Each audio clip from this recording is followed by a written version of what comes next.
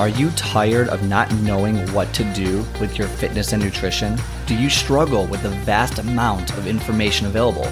Well, let me welcome you to your one-stop shop for fitness and nutrition advice. Let's simplify the crazy with useful tips and tricks to help you achieve your goals. I am your host, Scott, and let's get started.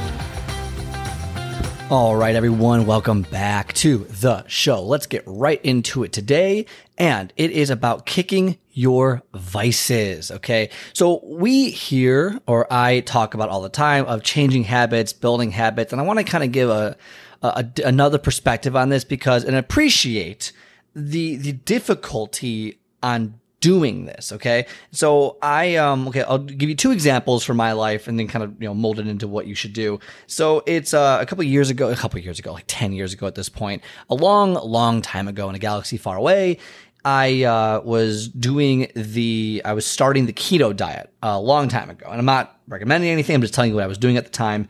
And so I wanted to lose some weight. I was like 20 pounds overweight. And I was like, okay, I'm just sick of this. I just graduated college, or give or take. I was in an internship program. I was like, I need to lose weight. I'm going to be a trainer. I need to lose weight. I wasn't like out of shape per se, but I was like definitely like almost 20 pounds heavier than I wanted to be, maybe 25 pounds heavier than I wanted to be. So point was, I wanted to lose weight, and I thought keto would be a good way to do that. I'll, work out every day, and I just lower the carbs and so on and so forth. Not saying that's the way you should do it. I'm just saying that's the way I chose to do it. So part of the issue was I had to prep to start the diet that I was on. And it was a diet because I wasn't planning on doing this long term. And I knew it would take me a couple months to lose the weight, no big deal. And I also knew that it would take me a little bit of time, a couple weeks, to prep my body to lower the carb count. So what do I mean by that? I meant that my current diet, the current way I was eating, my lifestyle did not really, I couldn't go from like 0 to 100. I couldn't just go from what I was eating to then trying keto. It wouldn't have worked. There was no way that would have worked. Part of it was I loved a lot what I was eating. So I knew that I had to kind of slowly take it out day by day, week by week. And I knew after a couple of weeks, I would at least be close enough to where I can just kind of push and go through it. Well, the food that took me the longest to get rid of was my breakfast. I loved cereal. And it was like Cinnamon Toast Crunch, and it was like Captain Crunch with like the berries, Captain Crunch, Berry Crunch, whatever. Like those are like the two. Golden Grams are also really, really good.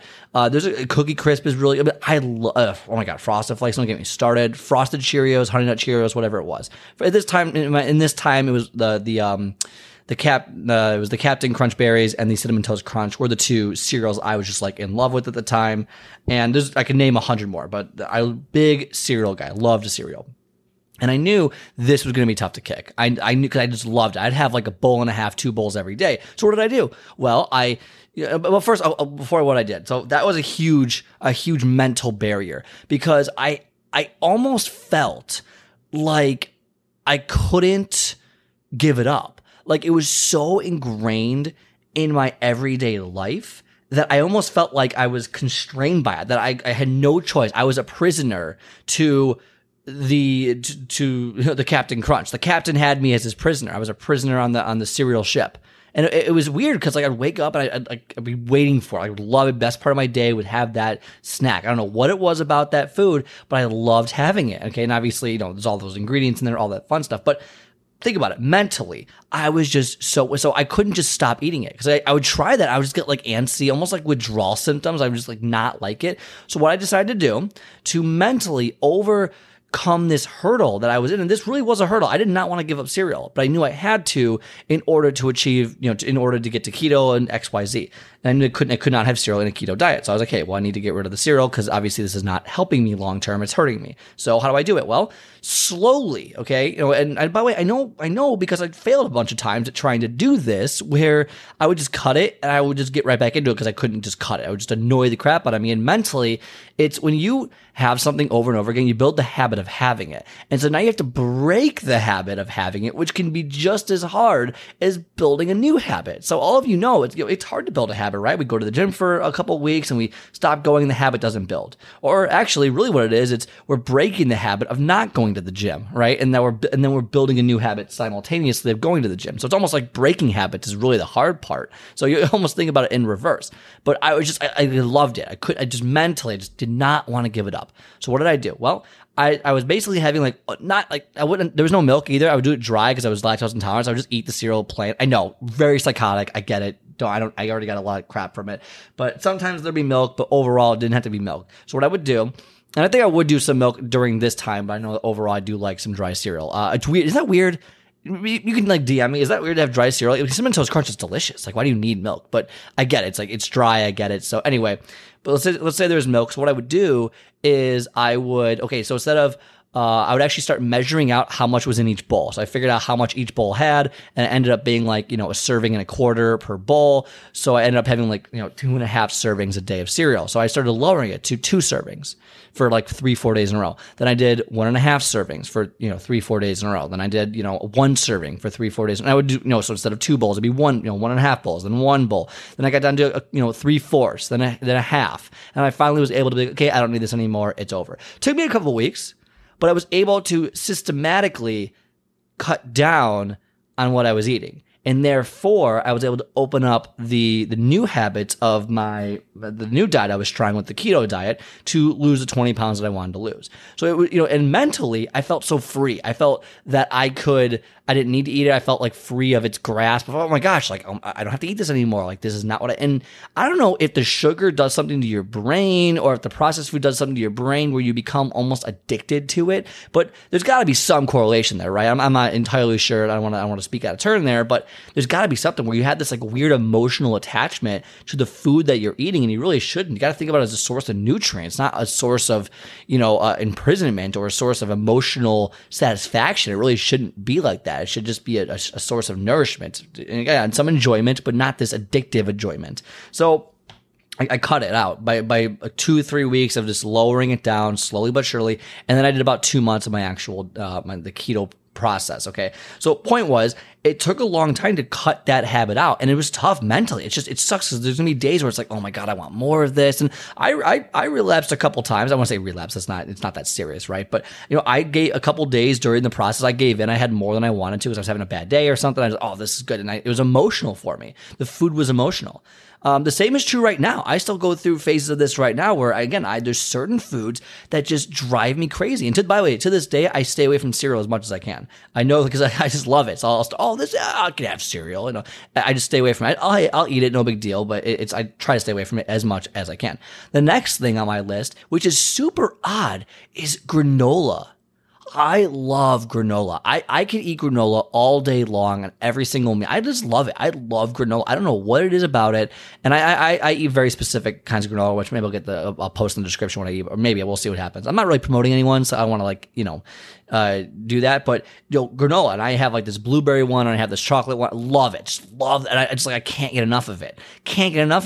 And sometimes when I'm in my phases of trying to gain weight, I'll add granola to my oatmeal. But then when it's time to lose weight, granola is the last thing I want to give up because mentally I just love it so much. I can give up everything else, but I don't want to give up granola. I don't know what it is about it. Again, it's more processed, so obviously there's something in it. I get all that. Okay, I'm not, but emotionally it's I need to have this granola. I love having it, or I make it a habit to have it right before bed or something. It's just stupid stuff, and I have to break those habits. I go through it right now, and right now I am eating granola. It's part of my current routine, but I didn't notice myself starting to kind of get that phase of oh God, I need to slow down my eating of it because it's not. Again, it's not the most unhealthy thing. It's not healthy, but it's not the most unhealthy. So I gotta be careful with how much of it I eat. And I go through that too. So how do I wrap this up to you? So basically that story, that information for you is really to understand that, or for you to understand that, look, you're gonna have these weird, emotional, habitual attachments to food.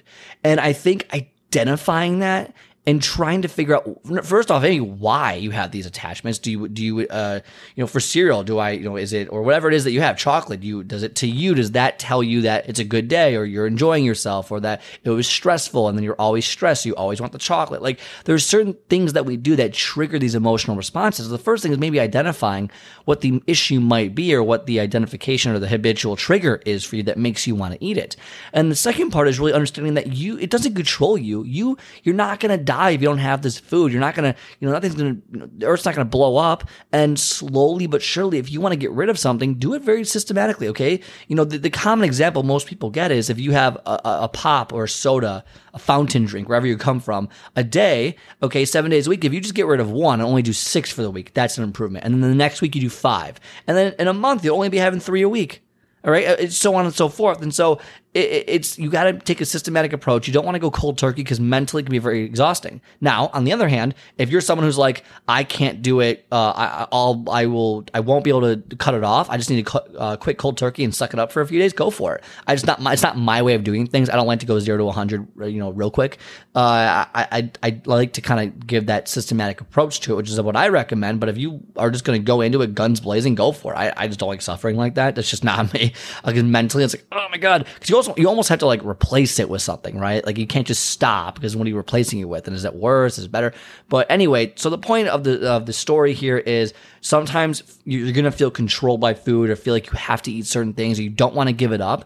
And I think that's just the enemy in your head, a story that you're telling yourself, okay, the enemy telling you, no, you must eat me, you must eat me, you must eat me, you must do this, and you don't. You don't have to succumb to the cravings of food because the thing is, the craving is so powerful that because we haven't made the decision that we're not going to have it, okay? So what happens is, if you sort of make a kind of decision, right, like, I should do this, but don't stick firm to it, the enemy attacks you, and it's like, no, if you don't eat this, it's gonna be crazy. Like you need to have this, blah blah blah, and you get so attached to it that you give into it because the craving is so strong, mentally, physically, that you just do it, and then it feels like that it's so hard to give up that you can't give it up, and then it creates this cycle. But if you make the decision, right, really decide, like, hey, I need to stop eating this, and actually start implementing actions to do it, that craving becomes way less very quickly. The craving is, obviously it's real, but the amount of craving on a lot of these foods is an illusion built by our mind, that you can eat, you can not easily, but you can overcome if you just make the decision to stop and say, you know what, I'm not having this food, and I'm going to cut in 3 weeks. I'm going to cut this food out of my life for a while, okay? And I'm going to every 4 days I'm going to do this, and this, and here's what I'm going to do. Like you create a plan for it, and you cut it out of your life. Period. End of story. If you do that, the cravings become less and less as you get down. For example, during the cereal story, I really didn't feel a difference between the 1 bowl and the 2 bowl. When I went down to 1 bowl, I didn't really feel a difference. I was able to get the craving, able to get my kick in, and the craving went lower and lower and lower. So the craving went up because I ate more of it. And then as I made the decision, the craving went down and down and down and down until it wasn't there anymore. And again, yeah, I still crave stuff all the time, but it's not nearly at the intensity of what you normally eat every day. So if you're really trying to, give up a certain food or change your lifestyle, understand that, the mind will try and trick you because it doesn't want to change. The mind does not want to change. Your body doesn't want to change. So that illusion of this massive craving can be defeated. Again, I know, and some of you out there, I know sugar is very addictive. It is one of the most addictive things on the planet. I get all of that. But at the same time, when you make that decision that I'm not going to have the sugar anymore, then it's about really pushing yourself to get past it, okay? And by the way, if you need help with that, get on my calendar, okay? ScottSpeaksFitness.com, ScottSpeaksFitness.com, okay? Get on the calendar, 20-minute call, free coaching session to kind of go over what you're looking for, a little mastermind, little brainstorming session out there. If you're looking for a coach, one-on-one, give it 30 days, right? Give it 30 days, see what you get, because I'm going to guarantee you're going to be in a better spot after 30 days, almost guaranteed, okay? Depends how hard you work, but you're going to be in a better spot, which is more knowledge, more information, all that fun stuff. So get on the calendar, ScottSpeaksFitness.com. Also, don't forget there's more free content on the website under the Downloads tab, where you can download more of the content that I am pushing out there, not just podcasting, but like documents and webinars and stuff like that. So take a look at that. Otherwise, have a great rest of your day, and I'll talk to you next time.